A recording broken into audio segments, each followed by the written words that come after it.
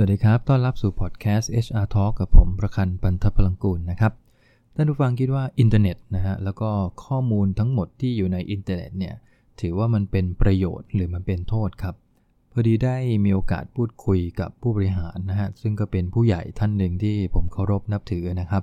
ท่านก็เล่าให้ฟังนะฮะว่าเนี่ยโลกปัจจุบันเนี่ยมันแตกต่างจากยุคที่ท่านทำงานสมัยก่อนเนี่ยค่อนข้างมากโดยเฉพาะเรื่องราวของ information data เนี่ยนะครับที่มันอยู่ในโลกของอินเทอร์เน็ตเนี่ยซึ่งเราสามารถที่จะนั่งอยู่ที่โต๊ะนะฮะแล้วก็เข้าไปที่ Google แล้วก็ search ข้อมูลทุกอย่างที่เราต้องการมันจะปรากฏขึ้นมาตรงหน้าหลังจากนั้นเราก็ค่อยมานั่งเลือกว่าสิ่งที่มันตรงกับงานของเราหรือสิ่งที่เรากำลังหาคำตอบเนี่ยอันไหนมันน่าจะตรงและใช่ที่สุดซึ่งมันก็เลยทำให้เด็กในยุคปัจจุบันเนี่ยนะครับรวมถึงคนทำงานด้วยนะฮะที่จะมีพฤติกรรมบางอย่างที่แบบฉาบฉวยอันนี้ถ้าเล่าให้ฟังนะใช้คำค่อนข้างแรงเหมือนกันว่าเป็นคนลักษณะที่แบบฉาบฉวยก็คือเวลานายมอบหมายอะไรมาแล้วไม่รู้ว่าควรจะทำยังไงแทนที่จะนั่งคิดวิเคราะห์จากของที่เรากำลังมีอยู่จากข้อมูลพื้นฐานที่เรามีอยู่เนี่ยกลับกลายเป็นว่าก็เซิร์ชเข้าไปในอินเทอร์เน็ตแล้วมันก็ได้คำตอบออกมาว่าอ๋อไองานเนี้ยคนนู้นว่างี้คนนั้นว่าง้นหลังจากนั้นเขาก็ copy แล้วก็ paste เลยฮะสิ่งที่เอามานำเสนอนายเนี่ยไม่ใช่ความคิดของพนักงานเลยคือบางคนนี่เป็นอย่างที่บอกจริงๆนะครับคือพอได้งานมาปั๊บไปหาคำตอบเรื่องนี้มานะเขาก็ไปหามาจริงแต่แทนที่จะคิดเองไม่เลยฮะก็คือไป copy paste มาแล้วก็เอามาส่งนายอาจจะจัดรูปแบบให้มันดูสวยงามเป็นรายงานเป็น PowerPoint ที่มันดูดีในสไตล์ของตัวเองหลังจากนั้นก็เอามาส่งพอหัวหน้าถามลึกเข้าว่าอะไรทำไมคิดอย่างนั้นแล้วข้อดีข้อเสียของแต่ละตัวเป็นอย่างไรเชื่อไหมฮะเขาตอบไม่ได้เลยเขาจะบอกว่างั้นขอเวลาแป๊บนึงเดี๋ยวไปหาคำตอบมาให้แทนที่จะมานั่งคิดวิเคราะห์ถึงข้อดีข้อเสียและผลกระทบกลับกลายเป็นว่าก็เข้าไปเซิร์ชใหม่ในอินเทอร์เน็ตแล้วก็พยายามจะเอาข้อมูลจุดนั้นมาปะกับจุดนี้แล้วก็ไปคุยกับนายใหม่ซึ่งจริงๆแล้วพอเราเอาข้อมูลมาแปะๆกันแบบเนี้ยถ้าท่านลองไปคุยกับคนอื่นดูก็ได้ครับมันจะขัดแย้งกันเองในตัวอันที่1อันที่2มันฟังแล้วมันไม่ค่อยมีเหตุแล้วก็มีผลสักเท่าไหร่คือบางครั้งเราไม่ได้คิดนะฮะพอผลจากการไม่ได้คิดก็คือเอาข้อมูลนู้นมาปะกับข้อมูลนี้แล้วก็มาต่อๆกันเนี่ยสุดท้ายแล้วเขารู้นะครับคนที่เป็นหัวหน้าเก่งๆผู้จัดการเก่งๆเนี่ยเขาทราบเลยว่าเนี่ยข้อมูลชุดนี้ที่ลูกน้องทำมาให้เนี่ยเป็นการปะติดแล้วก็ปะต่อกันนะฮะซึ่งเอางานมาส่งสุดท้ายพนักงานคนนั้นจะไม่ได้เรียนรู้อะไรเลยท่านเชื่อไหมครับแล้วมันก็มีพนักงานแบบนี้เต็มเลยนะไม่ต้องถึงกับพนักงานผมเองเป็นอาจารย์พิเศษสอนอยู่ 2-3 มหาวิทยาลัยตอนนี้นะครับพอเรามอบหมายงานบางอย่างให้กับเด็กไปเนี่ยคือเห็นเลยนะครับว่าคำตอบหรือตัวรายงานที่เอามาส่งเนี่ยบางคนนี่ก๊อปมาทั้งดุ้นเลยนะครับคือไม่ได้มีการวิเคราะห์หรือว่าคิดอะไรเลยไอ้ก๊อปเนี่ยผมไม่ว่านะฮะแต่ก๊อปมาแล้วมันต้องเอามาคิดแล้วเอามาวิเคราะห์พอเราถามก็คือเราเป็นลักษณะสอบปากเปล่ากันเลยครับถามเข้าไปลึกๆเกี่ยวกับตัวรายงานที่เขาทำมาค่อยๆแซะไปเนี่ยเรารู้เลยว่าคนที่ทำกับคนที่ไม่ทำมันมีคำตอบที่ต่างกันคนที่วิเคราะห์เองทำเองดึงแง่มุมออกมาวิเคราะห์ให้ได้เนี่ยนะครับคนนี้เขาจะตอบได้แบบฉะฉานในแต่ละแง่มุมที่เราถามบางแง่มุมที่เขาไม่ทราบเดี๋ยวเขาก็รู้ว่าพื้นฐานมันมีที่มาที่ไปยังไงเขาก็สามารถที่จะดึงเอาข้อมูลมาเชื่อมโยงกันได้แต่คนที่ copy paste อย่างเดียวเนี่ยถามอะไรก็จะตอบไม่ได้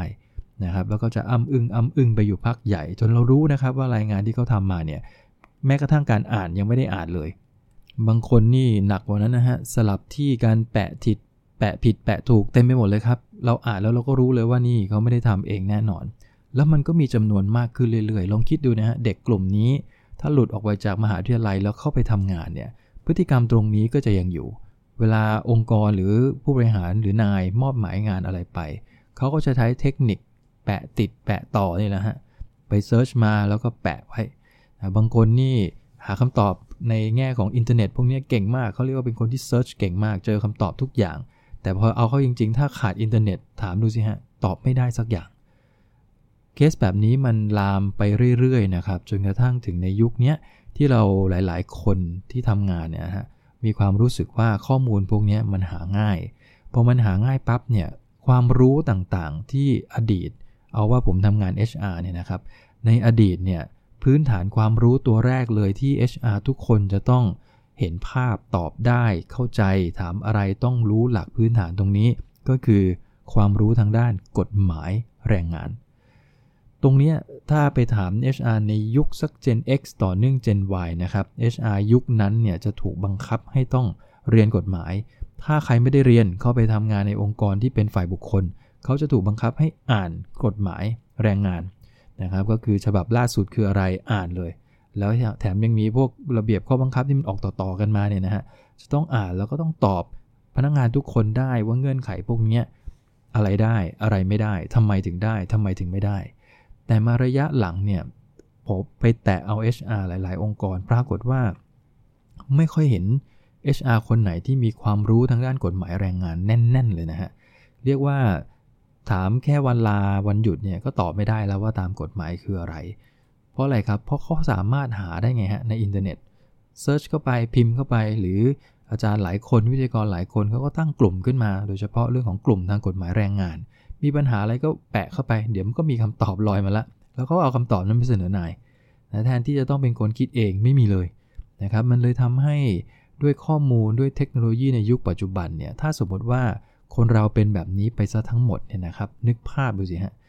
สิ่งที่มันเกิดขึ้นก็คือถ้ามันเป็นโครงการใหม่ๆนะฮะโดยเฉพาะในบ้านเรานะครับซึ่งสังเกตนะครับว่าในประเทศไทยเนี่ยไม่ค่อยเห็นโครงการไม่ค่อยเห็นสินค้าหรือการบริการอะไรที่มันใหม่ๆนะฮะส่วนใหญ่จะเป็นการไปเอาของคนอื่นมาต่อยอดไปเรื่อยๆซึ่งนี่อาจจะเป็นผลของการที่เรามีแต่ search แล้วก็ copy แล้วก็ paste เพราะอะไรครับเพราะเราไม่คิดเลยฮะเวลามีอะไรใหม่ๆที่ไม่เคยมีมาก่อนแล้วเราลองมอบหมายให้พนักงานในองค์กรเราทำดูสิครับเวลาเขา search ไม่เจอเนี่ยพวกนี้เขาจะเดินกลับมาถามนายว่าจะต้องทำยังไงบ้างหนูหาข้อมูลไม่เจอเลยในอินเทอร์เน็ตไม่มีพวกนี้เลยพี่คิดว่าจะต้องเริ่มยังไงแบบไหนถ้าท่านเป็นหัวหน้าลองถามพนักงานคนนี้กลับไปดูก็ได้ครับว่าแล้วเราคิดยังไงล่ะไหนลองวางแผนหาวิธีการให้มันได้มาซึ่งผลสำเร็จมาให้ดูหน่อยเด็กพวกนี้ก็จะตอบว่า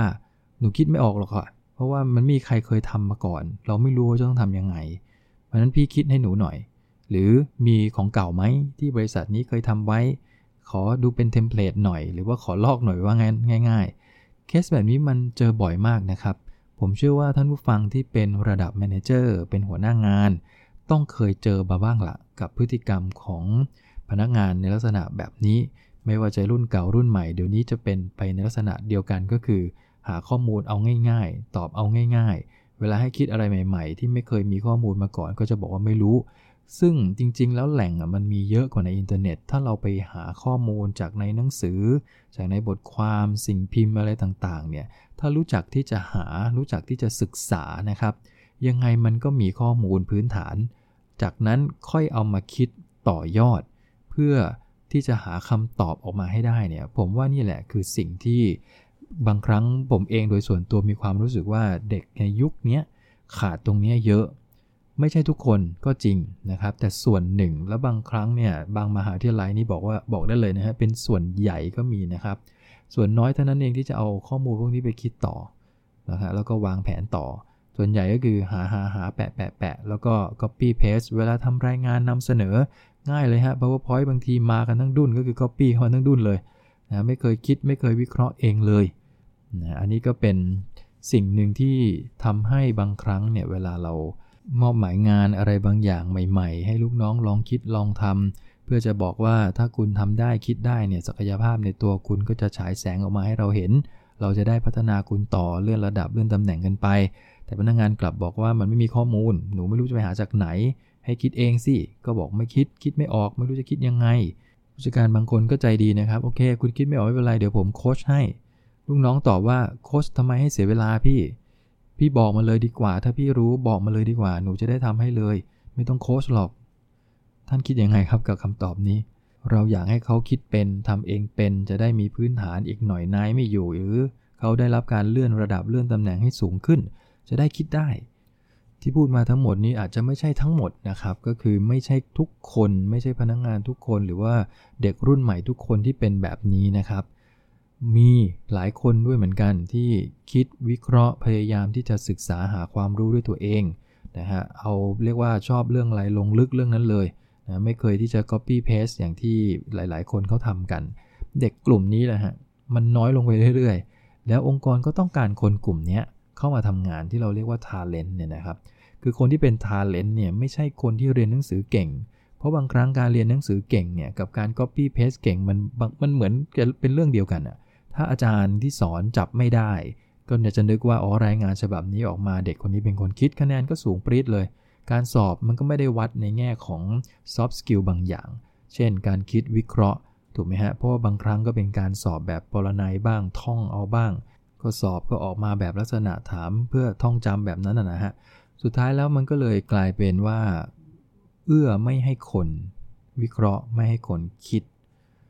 ดังนั้นใครนะฮะที่เกิดมาในยุคนี้เติบโตในยุคนี้แล้วเป็นคนที่คิดศึกษาวิเคราะห์นะครับพยายามที่จะหามุมมองต่างๆด้วยตนเองโดยที่ไม่ไปก๊อปปี้ของคนอื่นมาทั้งดุ้นเนี่ยนะฮะหรือเอาของคนอื่นมาแล้วก็คิดวิเคราะห์ต่อยอดกันไปอีกว่าถ้าเราจะทำให้มันดีกว่านี้เราจะต้องทำยังไงต่อจากสิ่งที่มันมีอยู่ซึ่งอันนี้มันจะเป็นสิ่งที่ดีคือไม่ใช่ copy paste อย่างเดียวแล้วก็บอกว่าเนี่ยคือสิ่งที่เราคิดได้ก็จะเหมือนคนอื่นไปทั่วเลยลักษณะแบบนี้ผมว่าอนาคตอาจจะอยู่ได้ยากขึ้นนะครับก็คือคนที่มีคุณสมบัติเหล่านี้ copy paste ก็อาจจะทำงานได้ไม่ค่อยลึกนักบางองค์กรก็อาจจะเรียกว่าไม่มีช่องทางให้คนกลุ่มนี้เติบโตไปได้ดังนั้นถ้าท่านต้องการที่จะเติบใหญ่เติบโตต่อไปเรื่อยๆนะครับอย่าลืมนะครับอย่า copy